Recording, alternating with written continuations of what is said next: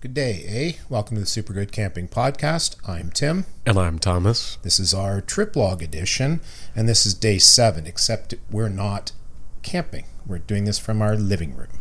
Yeah. Why are we doing this from our living room, Thomas? Because it didn't quite work out the way that it was supposed to. Yeah, we had originally intended to paddle our way out from north up on Crooked Lake all the way.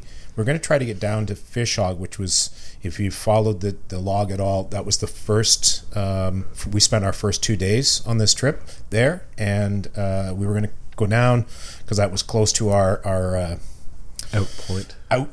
the access.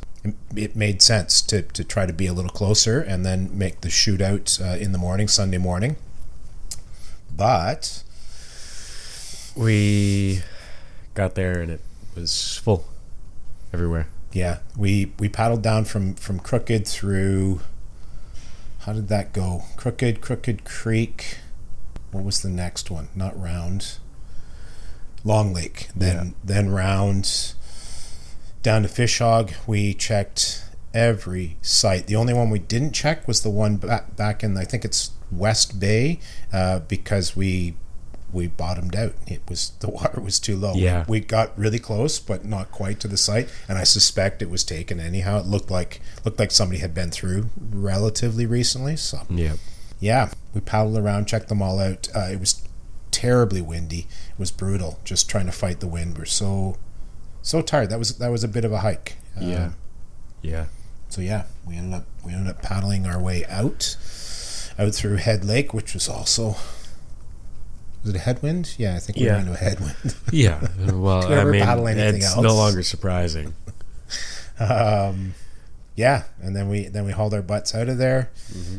That worked out okay, I think. It was busy people bailing out.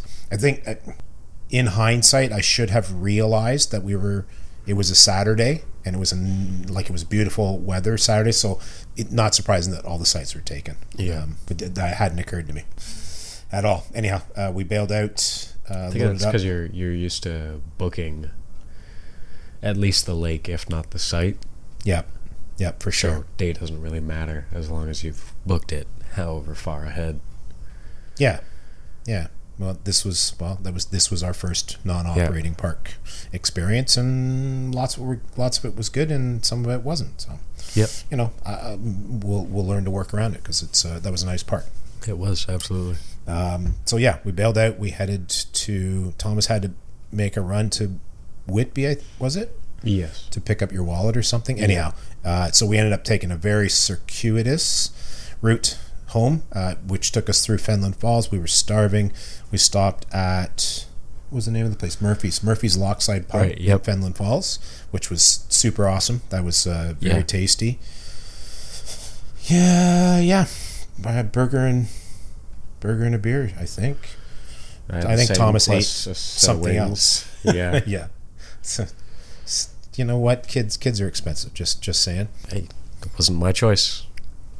That was it. So that was that sums up our trip. That's how that played out. So 7 days instead of 8 days, but no complaints. We got home. It was a little less hectic to unload and stuff like that. We had time to do it, so that worked out. That worked out just fine. That's it for us. Thanks for listening to our trip log. Hope you guys liked it. See ya. Thank you. You can find us on social media at Supergood Camping on Instagram. I believe we're the same on YouTube, Supergood Camping. What other social media do we have? We've got Twitter, X, whatever the heck that's called. We've got our Facebook group. The Campfire. Yep, that one. I think Pamela does TikToks on occasion now too. So yeah, we're in there with all the stuff. Very cool. Just search. Check our website out. Pamela does blogs for that sort of stuff. There you go. That's it for us today. Thanks.